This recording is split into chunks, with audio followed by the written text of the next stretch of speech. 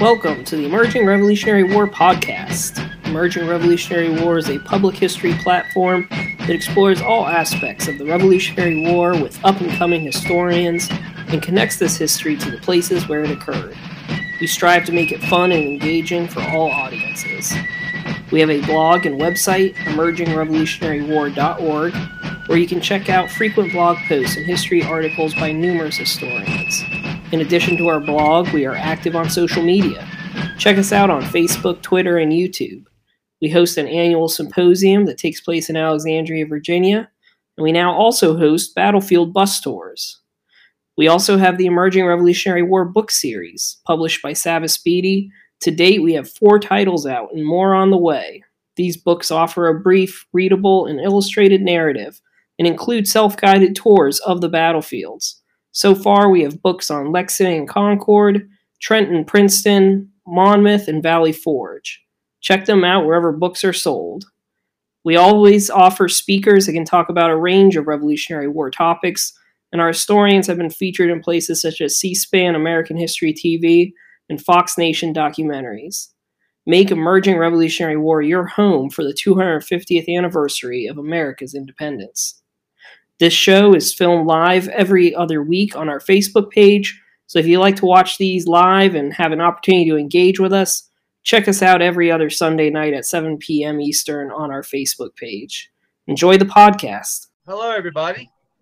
Welcome to our weekly ERW Rev War Revelry, ERW Rev War Roundtable, whatever you want to call it.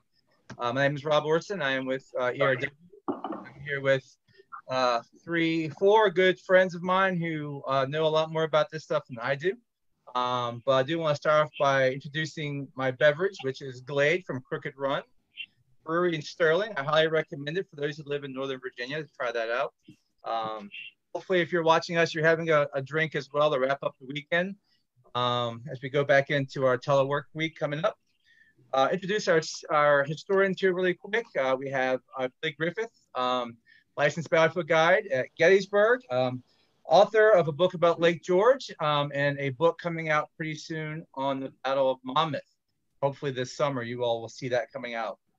We also have Mark Maloy from Alexandria, Virginia, and author of a book about Trenton and Princeton, and currently working on a book, hopefully. Here's the shameless promotion. There it is. Hopefully working on a book about Charleston, right, Mark? Oh, yeah. All right.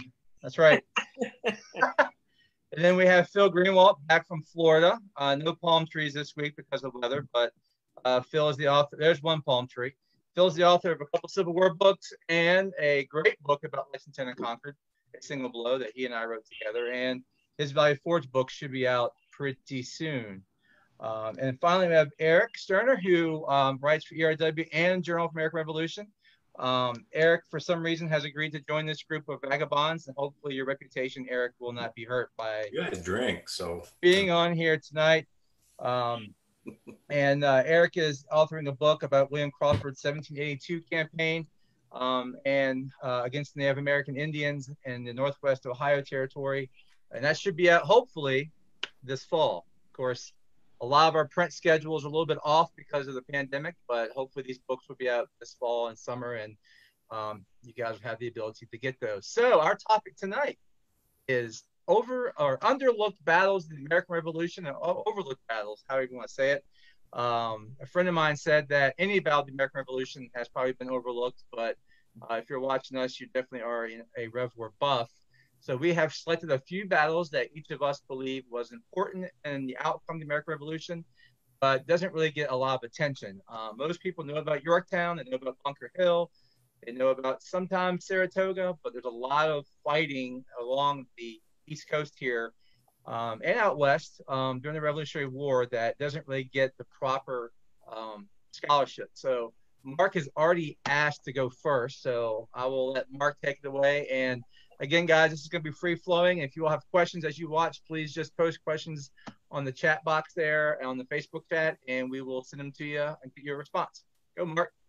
When we were first talking about overlooked battles, and like Rob said, to much of the American public, I feel like the whole war, you know, a lot of the battles are overlooked. A lot of people don't know ones that are big name battles that happened. And probably one of the largest battles of the entire war was the battle for New York in the summer and fall of 1776. You know, Washington's commanding the largest army he ever commanded, almost, you know, 24,000 men.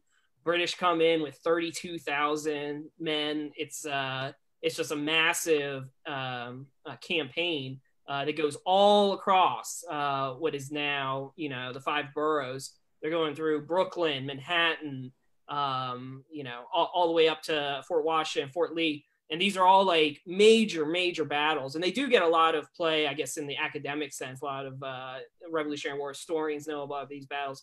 But it's amazing when you're talking to people, they don't realize, you know, that, you know, Kips Bay is an area today right in downtown Manhattan, was a scene of major fighting. And of course, at that time, none of it was built up the way it is today. So I always wonder how many New Yorkers are walking through the streets of New York with these modern buildings, don't realize that underneath their feet, you know, were battlefields where thousands of men fought and thousands died. So it's such a major area that, you know, to the average American, I don't think they realize that all of New York City was a battlefield during the Revolution. And some people will notice markers here and there if they're walking through the city. I saw, Rob, you posted the other day about Francis's Tavern, which is right downtown Manhattan. People kind of know some of these small sites, but they don't realize that this was all part of the Revolutionary War. And another really, you know, overlooked thing that people don't realize is a lot of people that weren't killed in the battles, those that were captured, they're thrown onto prison ships. They're right there in New York Harbor. And thousands of men died out in these prison ships. And actually in the 19th century, some of the bones of the people, the bodies they had thrown overboard, were still washing up. And some of the people in Brooklyn gathered up these bones and they buried them under this huge monument that there's today, the Prison Ship Martyrs Monument. So there are reminders throughout New York City, but overall, I think all the battles around New York, people don't realize that's one giant battlefield for the Revolution. So Mark, for people that go to New York to see these things or plaques, I know you've been up there a few times, obviously, and done some touring around, seen some pictures you posted. What's your favorite spot to go, let's say in Manhattan, that's Rev War focused, that you think most people don't know? Francis Tavern, people know, I think, for the most part.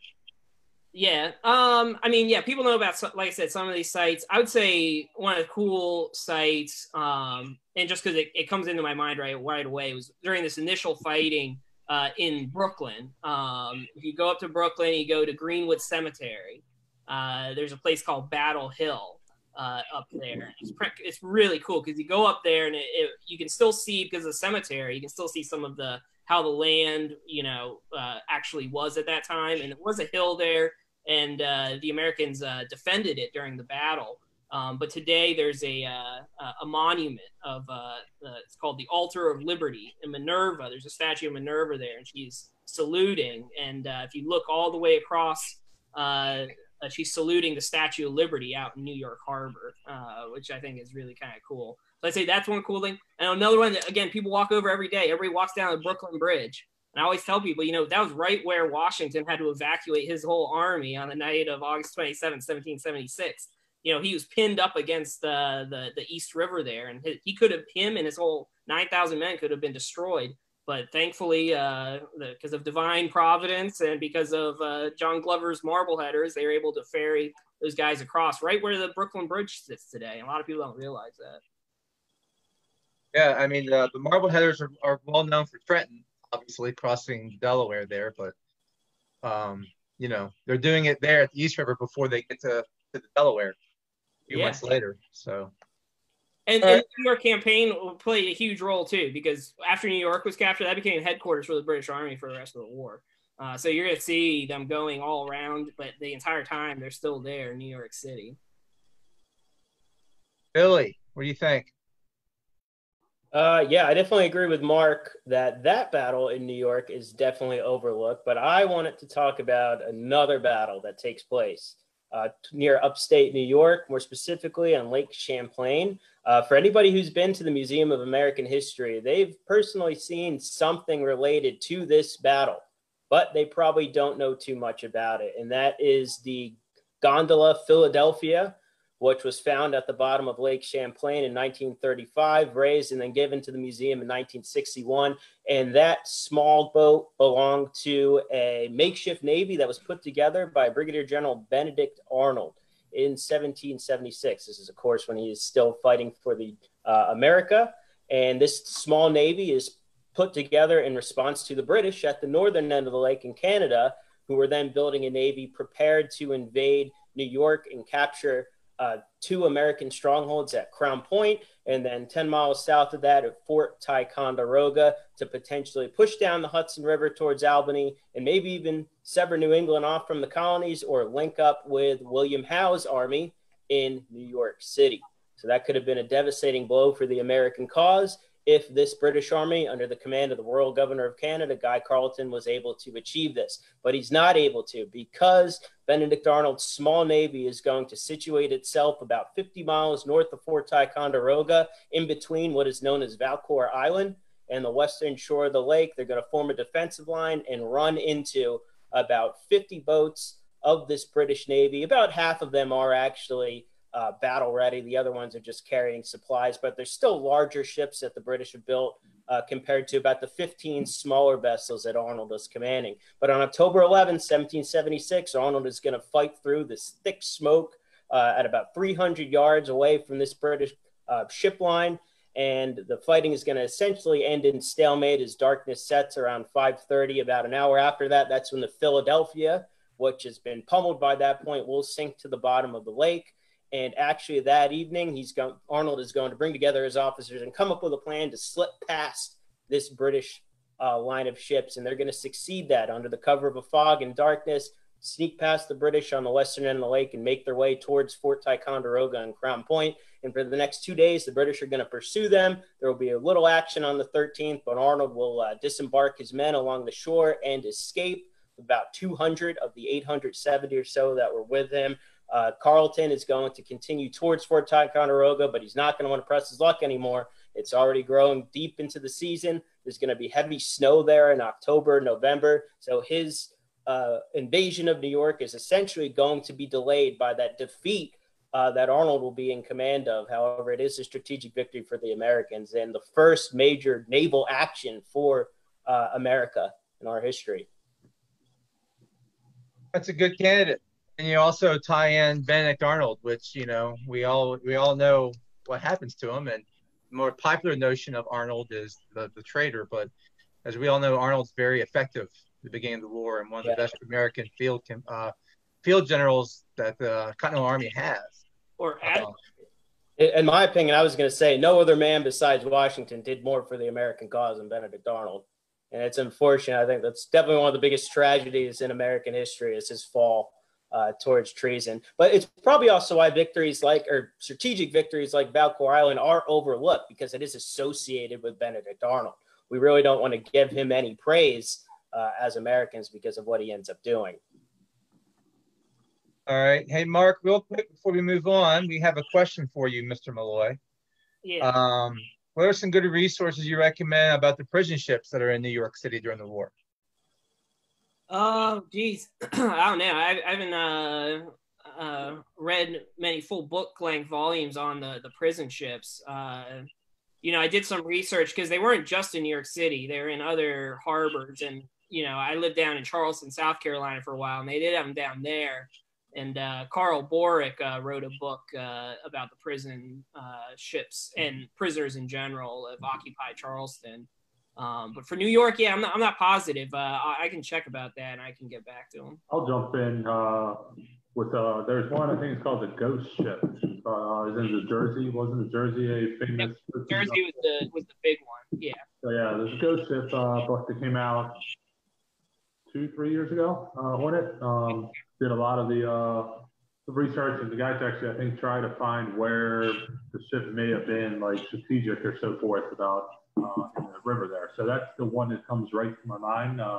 Only reason I know that is I think I did a review for it for Emerging Red War. So if you go to our blog, hit the search Ghost Ship, it should take you to it. if my memory serves me correct, but that's recent history. So usually I only deal with past history. All right. Eric, you want to jump in here and share your wisdom, sir? That's right. No, I got an interesting battle. I don't know how important it was in the big scheme of things, but I'm going to throw out there the Battle of Sandusky. Okay, nobody's ever heard of it, even including people who live in Sandusky, which is what killed me when I found out about it. I didn't know anything about it, and I grew up in Ohio. So you're talking about 1782, May and June. Start with March 1782. A bunch of guys get together in the southwest corner of Pennsylvania. They go out to the Muskingum River, the Tuscarora today, in Ohio, and they massacre 96 peaceful Indians. That's what the book I have coming out this fall about, the massacre at Ned and Hutton. Follow up to that, all these guys got together and said, hey, that was a great success. And they go back to see General Irvine, who's commanding Fort Pitt, and said, we need to follow up on this brilliant success. And Irvine and a lot of the other senior leaders in the area are shocked and horrified about what went on. But these guys from the counties had this idea, we're going to go attack the Indians in northwest Pennsylvania, or northwest Ohio, which is where a lot of the raiders moving into Kentucky and southwestern Pennsylvania had come from, the Wyandot, Huron, and some of the other tribes out there. So Irvine can't really send anything with them. He doesn't have any resources, and Washington's pretty much shut down offensive operations in the West. He says, okay, you can go. And he gives them a bunch of rules, one of which is bring honor to the United States. Do this on your own nickel. Do this fast, because Irvine's been thinking about how to attack Detroit for a while. And, be good. Don't go off and kill people for no good reason. So they all get together around the end of May at a place called Mingo Bottom, which is right on the Ohio River. They march across the state, and they arrive just outside an abandoned Wyandot village on the Sandusky River, like around July 4th, 1782. At this point, they're running low on provisions. Things haven't gone as well as they've had hoped. They're being tracked all the way from the Ohio River. It turns out that the British and the Indians knew they were coming as far back as April before they'd even mustered, because Americans can't keep their mouths shut. So they've been tracked since they crossed the river, and the Indians know they're coming. And one of the great ironies of this whole campaign is the British mobilized their resources around Detroit in northwestern Ohio before the Americans did for an American offensive. So a bunch of guys, the Butler's Rangers, had sort of come down from Detroit already. And Crawford stops around July 4th, mid-morning, says, okay, I don't know what's in front of me. The village I wanted to hit is empty. My guys are hungry. Has a council of officers. They all say, oh, press on, press on, press on. Let's keep going. So he pulls a guy, his sort of an aide, guy named Major John Rose, aside and says, why don't you take 40 men, go reconnoiter on up ahead. Now, the territory out there is kind of a rolling plain. It's really open and empty, a lot of high grass, but not a lot of trees. It's where it starts to turn into the Great Plains that you start to see in Indiana. And, of course, further west. So Rose is moving forward towards the next Wyandot village. And as he gets there, a bunch of Indians spring up out of the grass, full in the face. They surprise him. He can see him moving off to his right and off to his left. So he starts a running battle moving back.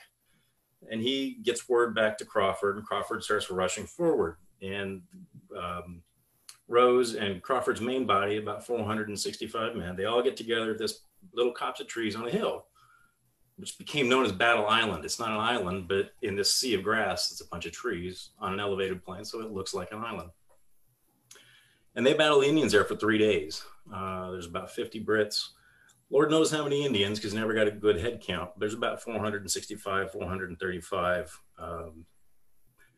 Not quite militia, because they weren't mustered in formally, but most of the people in the Southwest Pennsylvania had served in the militia. The guy in command is William Crawford, not acting as a militia officer. His second is a guy named David Williamson, who is a militia officer. but is kind of got elected on the spot. You know, the militia in Pennsylvania, you generally were nominated and elected and approved by the state before you went on a campaign. So they battle back and forth 3 days, kind of light skirmishing.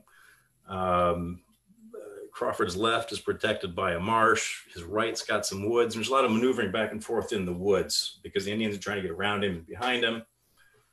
He can't let that happen. He's got to secure his line of retreat. So this goes on for a little while. And finally, on the night of the 5th, another officers' council, what are we going to do about this? This isn't going well while we're running low on ammunition now for 2 days. The Indians are getting stronger. They got more tribes coming in. Shawnee are coming up from the south. They say, let's bug out. So they get to the middle of the night, says, we're going to do this, Washington style. We're going to sneak out, campfires burning and so on. But being a bunch of undisciplined quasi-militia type folks, word gets out, the Indians know they're leaving. And this retreat breaks down almost automatically into a pell-mell race for the East. And these guys have a running fight pretty much all the way back to the Ohio. Now, a guy named Lieutenant Turney, who is running the company for Butler's Rangers at this point because his boss got shot, breaks off at a second big skirmish on the Olentangy River, which is just east of the Sandusky. So he breaks off, says, okay, we've had enough. George Riders, Clark may be coming up from the Ohio.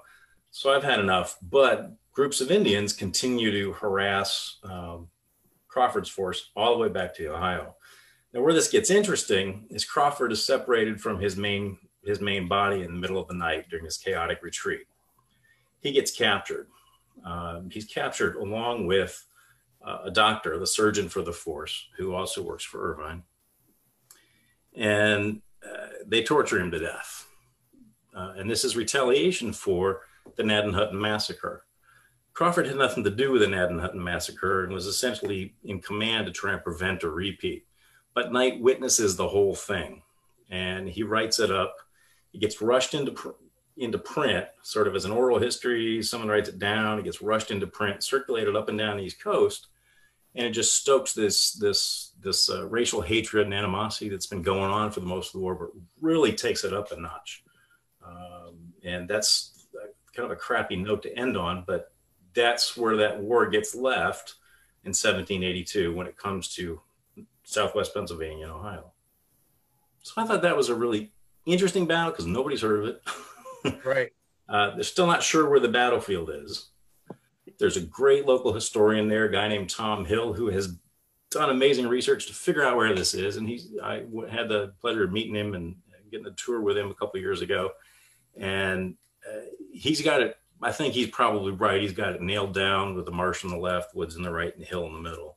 The trees, of course, have all moved. Farmers have plowed up the grass, so it's hard to recognize the land. But he's come about as close as anybody ever is likely to, barring some archaeological research. Great guy. Good. So what drew you to that story? Like what piqued your interest? Because I mean, a lot is. No, I want to say a lot. A little bit's known about how, the British and the Americans are all still fighting out west with Native American tribes and stuff. But what about this particular story interested you so much? It was really weird. I started collecting material for George Rogers Clark, looking at some research on him.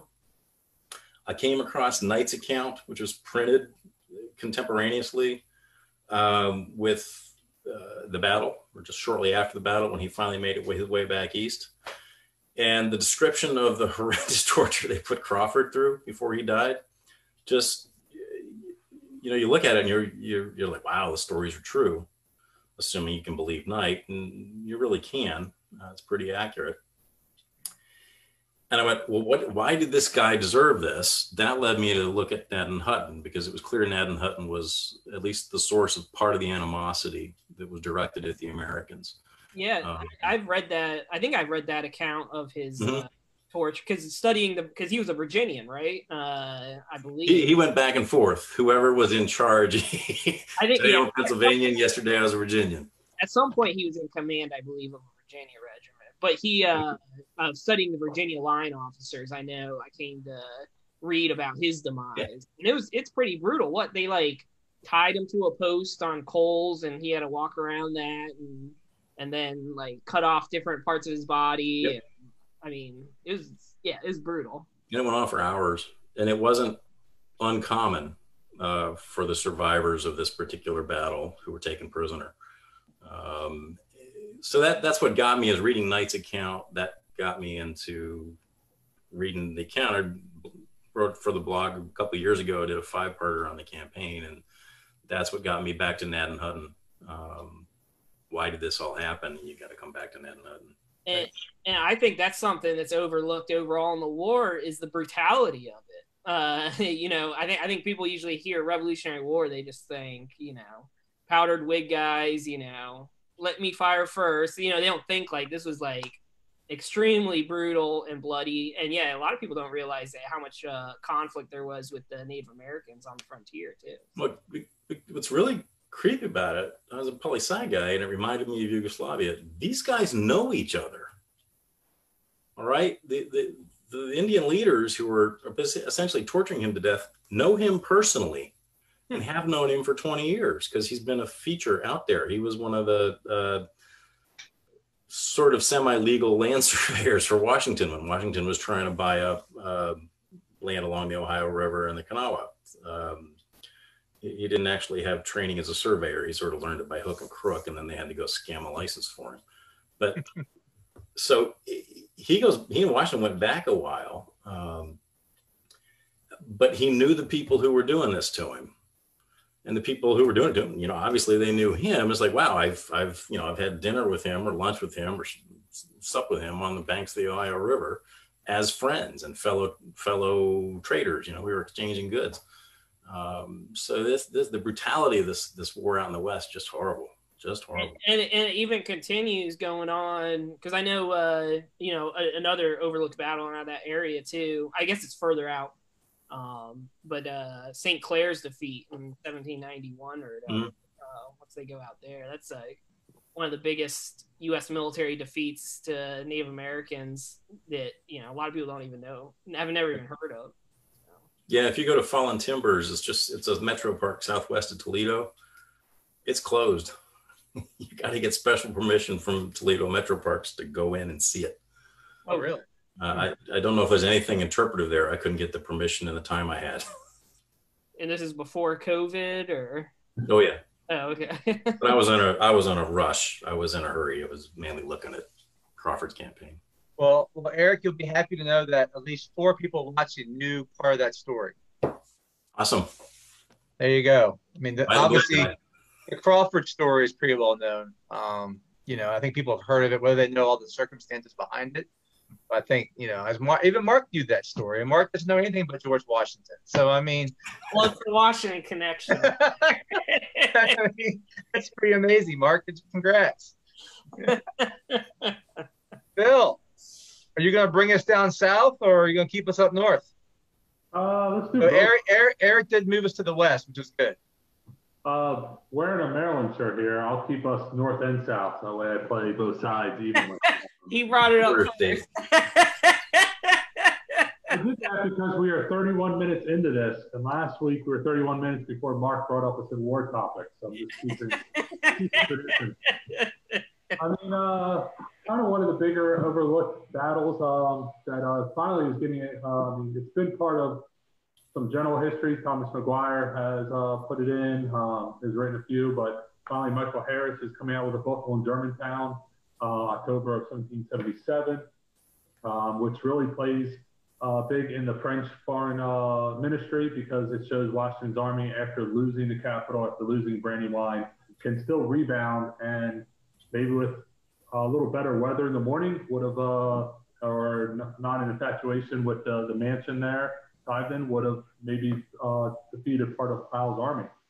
Another quick one, since I researched for Valley Forge, is actually the small little engagement at Barron Hill under the Marquis de Lafayette. Although they are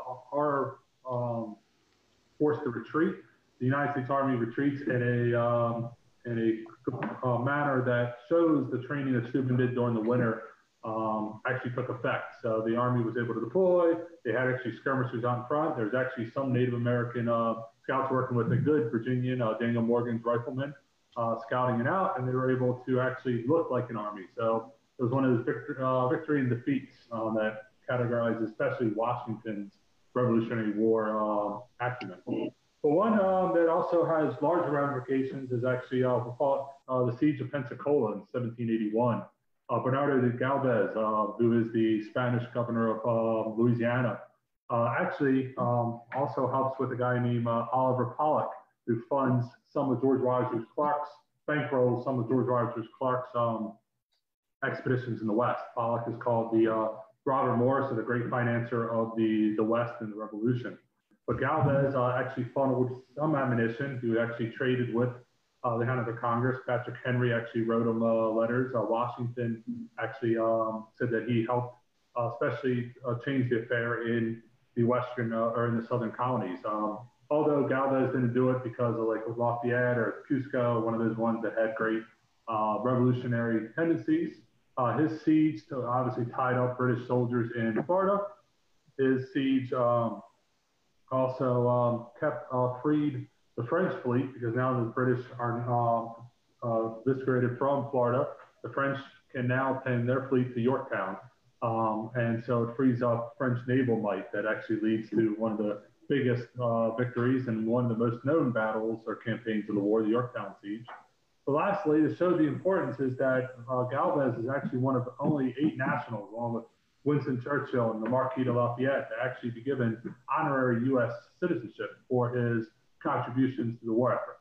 So he is one of the most overlooked, if we do an overlooked leaders thing, and we had someone comment, Kate Whiteley say overlooked leaders, he is one because he does not fight in the 13 colonies that are fighting for independence, but his victory in Pensacola sets the stage for larger ramifications and actually shows how the war kind of comes for the British, evolves into a world war, having to fight the French, the Spanish, and so forth, so on. I am drinking out of a Sam Adams glass, so I just want to throw that out there. A good Florida beer, but it is a Belgian brew, so being multicultural here, which is the American Revolution itself, because Mr. Adams spent a lot of time in the Dutch or in the Low Countries trying to get money for this. So there you go. I try to throw Spanish, French, Polish, German. All right, wait a minute. Hey, Mark, hold on. We have a very important comment here. People are worried that you're out of beer.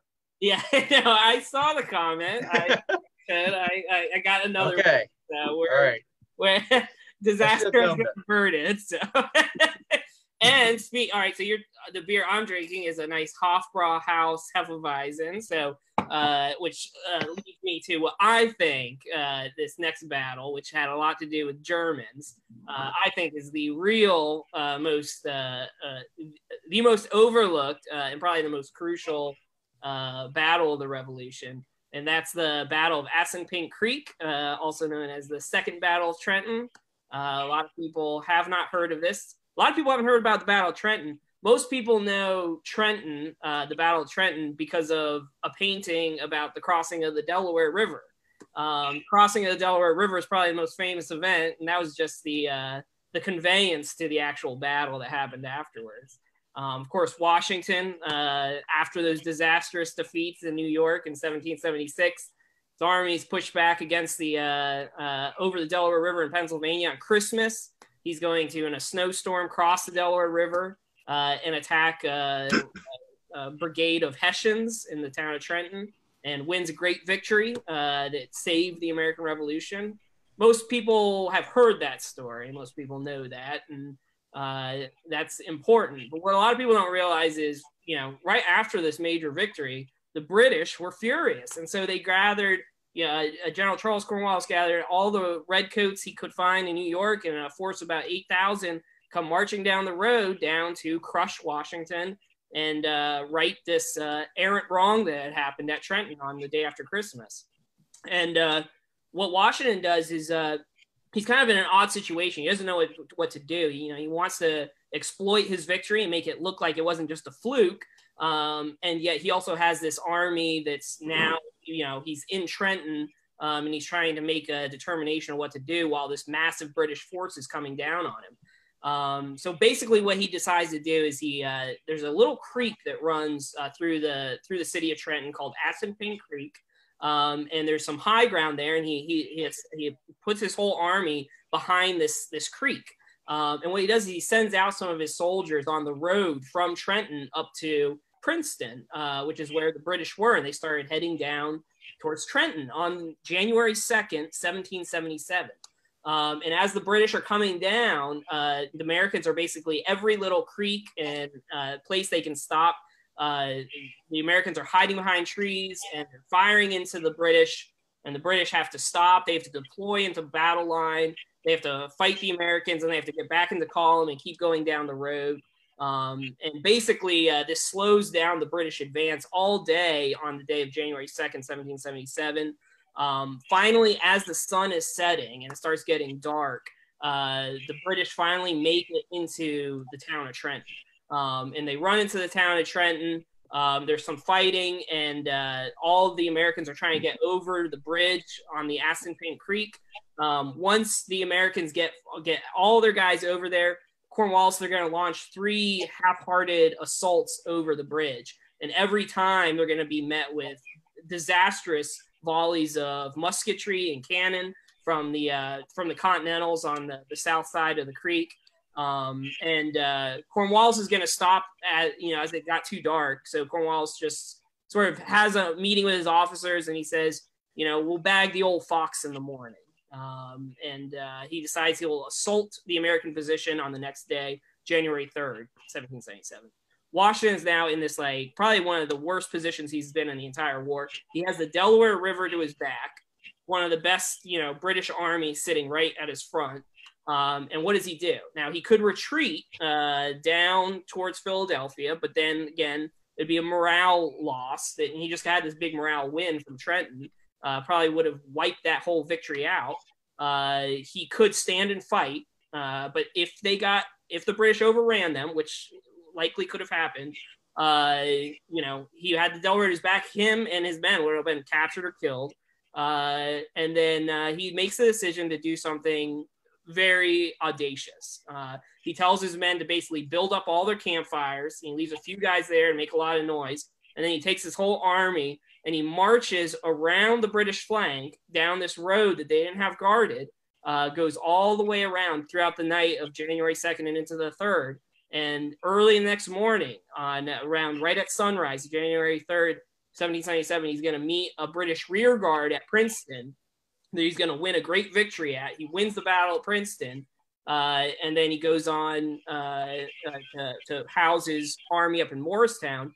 But that saved the American Revolution, and Cornwallis was forced to go back because next morning they went into the American earthworks at Assunpink Creek and they found they were empty.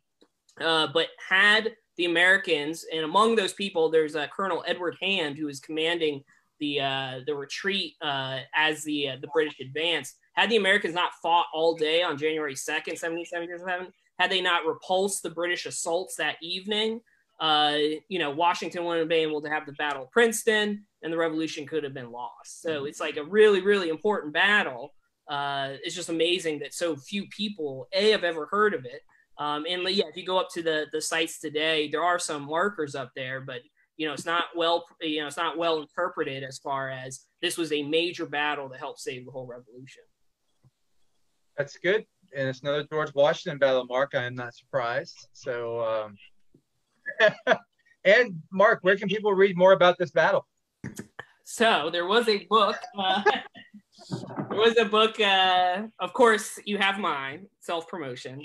Which also has directions to the sites. There was also another book that was recently published entitled The Road to Assunpink Creek by David Price. He's actually an interpreter up there. It's a really good book and actually, focuses, because most of these books about the 10 crucial days of Trenton and Princeton, focus on Trenton and Princeton, and this kind of gets lost in the middle. This book kind of changes it, so the real focus is on that second battle out of the 3. But all 3 of those battles were crucial. It's just a shame that second one kind of gets forgotten. You want to play 6 degrees of separation between that battle and William Crawford? Yeah. Okay. So Edward Hand goes off and becomes commander at Fort Pitt. All right, like 1777. He launches something called the Squaw Campaign, which is the lamest excuse you've ever heard for a campaign. He's going to march up the Beaver River, and then he thinks he's going to get, attack a supply depot on the Cuyahoga, which is where Cleveland is on the Cuyahoga, right?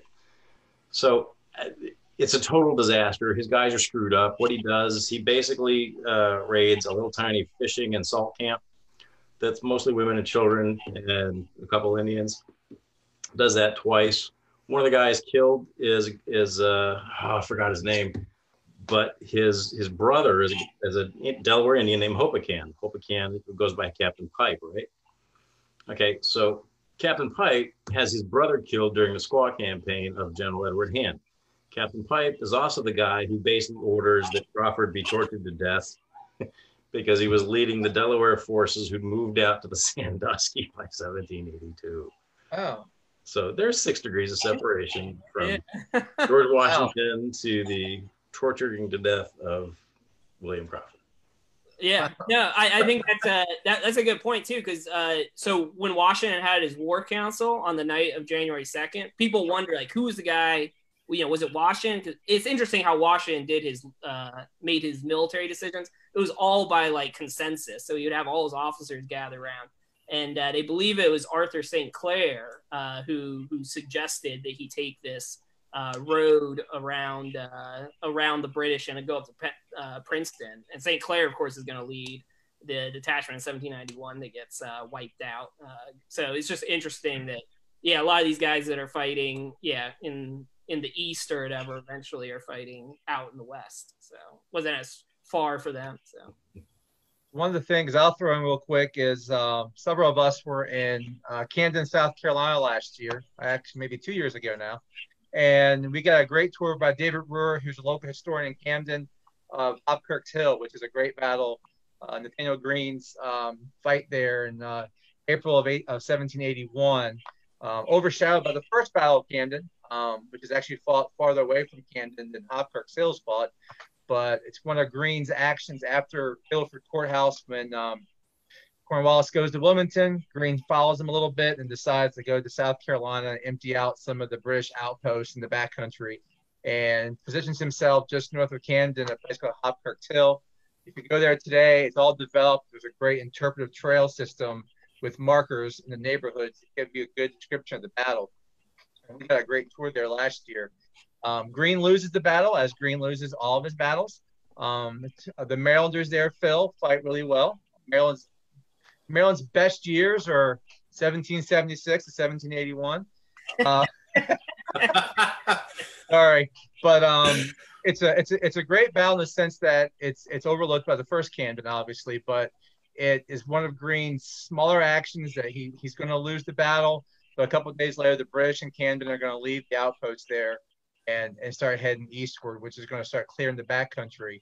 Also of note, and some of you all know this, but a future president was nearby during that fight in jail. We got to see the location of that jail. Andrew Jackson was actually in jail there in Camden during that fight. So it's another neat little side story there about how all American history is so connected. But yeah. I wanted to bring it south a little bit. Thank you. Oh, and I like your hat you got on there. Right. I think we picked that up while we were down there in South Carolina. Right. As a former resident of the Palmetto State, I think overall the Revolutionary War history in the state is, underappreciated. It played such a huge role. I think there are 2 major battles that I've always tried to interpret that, a lot of people don't realize are really important. And those are the 2 battles that happened in Charleston, South Carolina. Charleston is so famous for being the site of the first shots of the American Civil War. But in 1776, a detachment of the British Navy came down with Sir Henry Clinton to try and capture Charleston, South Carolina. And they were repulsed at Fort Moultrie. It was then Fort Sullivan on Sullivan's Island, right outside of Charleston. It's now a National Park Service site. But it was during that battle, the fort was made of palmetto trees, and the British cannonballs actually either lodged it, it were absorbed. The palmetto, the soft, spongy palmetto tree absorbed the shock of the cannonballs, And so it was because of that battle that the palmetto tree became the state tree of South Carolina. That's why it's on the state flag. And if you look at Rob's hat there, that crescent you'll see on the flag as well. That was a moon that was meant to recognize the second sons. So it was like a heraldry symbol. So all the firstborn sons in England pretty much got everything. They didn't have to leave, and a lot of second-born sons ended up coming to America, and so they flew that symbol on their flags during the Revolutionary War. And so the state flag today has that, plus the palmetto tree to represent that battle. And in 1780, there was the biggest siege of the Revolution with the biggest American loss of life, or the biggest loss for the American army was at Charleston in 1780, which is also overlooked. But overall, yeah, the South was hugely important to the Revolution. So let's go in another connection. If we're going to Andrew Jackson, South Carolina prison ships. Didn't Andrew Jackson's mother serve as a nurse on a few of the prison ships in Charleston Harbor? Yeah. They have the connections once again. I mean, yeah, died. Let's I mean, we can just loop it up. Maybe forgotten battles, forgotten militia battles. I mean, South Carolina is right with the militia going after each other, being as bloodthirsty as anything else. So I think, I mean, you can just mold them into one. There's militia battles because we're getting blown up on Facebook right now by Vanessa Smiley talking about South Carolina has many more.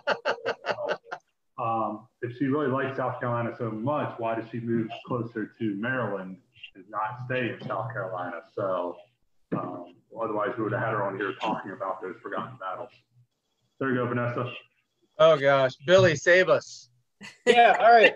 Back to the capture of Charleston. Who commanded the Americans there? It's Benjamin Lincoln, right? Yep. Right. Benjamin Lincoln then surrenders. And who is he exchanged for later on? It's Major General William Phillips, right? Pretty sure, who was Burgoyne's second in command during the Saratoga campaign, part of the Convention Army surrender. So now we're going to bring it back north into New York. Regarding that same 1770 campaign, as Burgoyne is moving south towards Albany, I'm going to talk about Fort Stanwix. Okay, a siege that lasted for over 2 weeks. Not really a siege, if you think about it, because there wasn't any artillery involved, but nonetheless, this is a very important battle during that year of campaigns, because the British Army moving from Lake Ontario through the Mohawk Valley was supposed to link up with John Burgoyne's army. However, they are stopped at Fort Stanwix, which is in present-day Rome, New York. And because of that, that's a huge blow to Burgoyne, because now he's not getting help from this army commanded by Lieutenant Colonel Barry St. Ledger, as well as he's not getting help from New York City as well, with Henry Clinton there moving up the Hudson Highlands. So Burgoyne is now on his own after this. But at Fort Stanwix, there's about 600 New Yorkers under the command of Colonel Peter Gainsworth, whose grave we actually saw when we did our ERW trip back in November. That was in Albany. I believe it was Albany, right? Yeah, I think it was. Yes. But those New Yorkers are going to be surrounded by close to 2,000 Redcoats, Canadians, Tories, as well as Indians. And they are going to be surrounded. No cannon involved, though. So Barry St. Ledger is just going to try to starve these men out. However, come the middle of August, back closer to Albany, Brigadier General Benedict Arnold, Major General at that point, he's been promoted in May. He is going to request from his commander, Philip Schuyler, in command of the Northern Army, to march 1,200 men out there towards the relief of Fort Stanwix. He's going to hit the road. And by the time he's getting close to the fort, he's going to learn that St. Ledger's army has actually retreated already. Why? Because a loyalist that was captured by one of his men is sent into St. Ledger's camp to perform a ruse, tell him that Arnold is on his way with 3,000 men as well as 10 cannons, and Ledger's about to be surrounded. So Barry is going to kind of cut his losses and take his army and now move out back towards Canada. So Fort Stanwix is saved. Arnold leaves 700 men there and will take the rest of them back towards the Northern Army, and they'll end up fighting in the Battle of Saratoga later on. Another little-known battle that Arnold was involved in. A lot of people don't know that. I think it's important and overlooked. and we were going to go visit there last November, but Phill would not let us. Remember, Phill would not allow the caravan to get the sandwich. Thank you, Phill. Yeah, blame me. I wanted to go down to Oriskany, but nobody wanted to go. I think we had to go to some establishment that sold wings instead. Yeah, that's right. So, Eric, I'm going to ask you a question about George Rogers Clark. And Phill was talking about the actions in Florida and about how that, had repercussions after the war, and the United States expanding its territory. What kind of repercussions do you think that George Rogers Clark's expedition and his campaign had for the United States to be able to withhold the territory that he was fighting in? Well, the British and the Indians wanted to contain the Americans on the eastern side of the Appalachians, right? They'd already spread past it along the upper Ohio River and down into Kentucky. But by defeating the British, he essentially forced them to recognize the American claim out to the Mississippi in the Treaty of Paris. Now, they didn't evacuate all their posts like they were supposed to. Right. But without that successful campaign, that Northwest Territory, which also got to be the site of many years of warfare to come, was negotiable, was debatable in terms of who was going to end up with that, the British or the Americans, because we certainly had not conquered it and weren't going to conquer it as guys like Crawford, Hand, and McIntosh demonstrated, without George Rogers Clark, without his success in the Mississippi and Indiana. I don't think we would have. The 13 colonies wouldn't have grown into 13 states and 14 states and 15 states with Ohio, Kentucky. You wouldn't have seen any of that. It would have looked very different. Spanish might have gotten it. Who knows? Right. And they're looking to get rid of his statue, right? In Charlottesville, Virginia. George Rogers Clark has a... Oh, he does? Yeah, I think he does. Mm-hmm. Yeah. But, George Rogers Clark, his big victory was Vincennes, right? Yeah. What's that at that site today? Do you know? I haven't been there. I plan on going. I was going to go this summer. Yeah, really. We'll see. There's a big national monument. I think, Phill, there's a national park in Vincennes. Yeah. I actually know the chief of Interp, Perrin is his name, I think. We should get him on here and see if he agrees with Eric. Brings more Western theater people into this. Yeah, two of the big cities. Red War Western theater, not Civil War. Just throw it up. Two of the big towns important to Clark were a place called Kaskaskia, which was the center, the biggest town in that area, and Cahokia. Kaskaskia is now under the Mississippi, and Cahokia is underneath basically East St. Louis and the airport. So there's nothing to see. Vincennes is where you go if you want to see something associated with Clark, or Louisville down in Kentucky. Interesting. All right. Anyone have about an hour into this? Anyone have any other thoughts about? Actually, I do want you guys to address something really quick. Someone did ask. I forget. It might have been Kate or someone else. Overlooked Revolutionary War leaders. Anyone have a couple people have any thoughts on that? Obviously, Mark, you can't talk because you just know George. We all know George is known. You said shotguns. All right. Billy? I'd say Anthony Wayne. I mean, to us, he's not overlooked, but I think to the general public, he definitely is. He was definitely in a very defensive-minded army, he was a hard hitter. He was Washington's hard hitter. So I'd say he's definitely overlooked. Agree? Yeah, no, I agree. I agree with that. Matt Anthony Wayne. Mm-hmm. Bill? I'll get charges for being a homer here, but I'm going to go to Maryland with Otho Holland Williams. Who obviously, he's one of the first. Not John Eager Howard? But John Eager Howard, I feel like Williams, the reason I give it to Williams, and I was actually going to give Mark a shout out here, but now that he's throwing me under. Williams actually, after showed such promise that Washington actually offered him, I think, the second or third in command of the United States Army after the the American Revolution.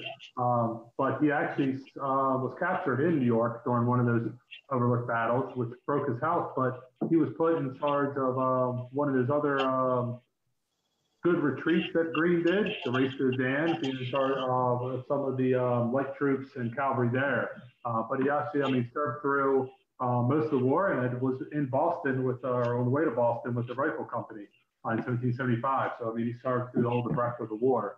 If you want to keep throwing out Marylanders, we'll do John Edgar Howard. As long as we don't talk about William Smallwood, we're good. So Otto Williams is another one. I think you look at who's it? I think William Davidson. The first thing's escaping me. Some of the North Carolina militia leaders as well. Mordecai Gist is another good Marylander. Mordecai Gist. We can go on. I'll keep talking about Maryland Red War heroes because after that, we can even go to War of 1812 since we got a comment there. Fort McHenry overlooked there. That's also Otto Holland Williams would be one of those ones that's on the list. There is actually a good press out of South Carolina has written a few books on some of those Red War leaders that kind of flew under the radar. And Edgar Howard, Jim Peacock, I think, has been part of that. As other ones, Peacock, a great historian out of South Carolina. Yep. Mark? Hugh Mercer. I believe somebody was called. Gabe was calling for someone that mentioned Hugh Mercer earlier. So okay, sorry, it took so long, but yeah, he's a bona fide hero of the Revolution. Who he gave it all. He sacrificed his life at the Battle of Princeton. But prior to that, he was instrumental in the galvanization of Virginia troops leading into the Revolution, and had great potential, but willingly gave his life at the Battle of Princeton. And his sacrifice was so big that, Congress said that there should be a monument built to him. And it took, over 100 years, but eventually there is a monument to him down in Fredericksburg, Virginia, to Hugh Mercer. But one, and we just listed, 10 names, or, there's a unending list of these guys, and I just think it's interesting that in the Revolution, you're right, Washington is world renowned. Everybody knows him. But as soon as you go to the next level, it's like, I would say the number 2 guy in the whole Revolution on the American side is Nathaniel Greene. And, a lot of people don't even realize who he is, outside of, a Revolutionary War world. A lot of people I find, I go visit, my brother lives down in Greensboro, North Carolina. People don't realize, they know Natty Greens, I guess, because of the brewery, which is great. But yeah, no. I think all these Rev War guys, all these officers are overlooked, unfortunately, way too often. Right, and that's a common theme in a lot of American Revolutionary War history, War of 1812 history. I'm going to throw out a name that you guys are going to know, and you guys are going to tell me I'm crazy, but I'm going to say Lighthorse Harry Lee, only because he's overshadowed by his son. People really don't. Not many people know who Lighthorse Harry Lee was. He's from Prince William County. I actually live about 2 miles from where he was born. A local Virginia hero who was very important to Greene and Washington with his combined infantry and cavalry corps, and fought a lot of smaller battles. 96. Vanessa, you want to Phil talk about 96? I'll mention 96 briefly for Lighthorse Harry Lee, who was in action there at 96. But I just mentioned Lee because he's so overshadowed by his son, and he has many troubles after the war. He falls into some political strife, gets himself beat up pretty badly in Baltimore. And while he's imprisoned there for his safety, a mob breaks in and pokes his eyes, cuts his nose, pours wax on him, and never really recovers throughout the rest of his life, and dies shortly thereafter. But I'll throw his name out there just because of his son being. Well, I think that's a great choice too, and it's really interesting to see Robert E. Lee later in life really interested in his father's military career and go in and help publish his memoirs later in life. But I think that's too often we hear about so-and-so, Light Horse Harry Lee, hero of the revolution. And that's usually like where they leave it. But it's really interesting to dig into, you know, who were these guys? Where did they fight? What did they do? How did these actions play out? There's a lot of stories there that are often overlooked in just the moniker of who fought the revolution. And so I think Light Horse Harry Lee, yeah, he's a real hero of the war too. That's too often been overlooked. Right. Well, anything else, gentlemen, before we sign off here? If not, I want to thank everybody for taking an hour out of their evening to pop on. Those watching, thank you all for watching. I want to thank Eric and Billy for joining us this week. We look forward next week, 7 o'clock next Sunday. Not sure the topic. Phil and Mark and I really don't get the topics picked out until what? Saturday night at 10 o'clock, thereabouts. But we will be back next Sunday at 7. Eric, looking forward to that book because I read part of your manuscript and it's great. And everyone watching should look at that book when it comes out here, hopefully in the near future. But anyways, you all have a great week. Thanks for watching again. Everyone stay safe. Thank you all.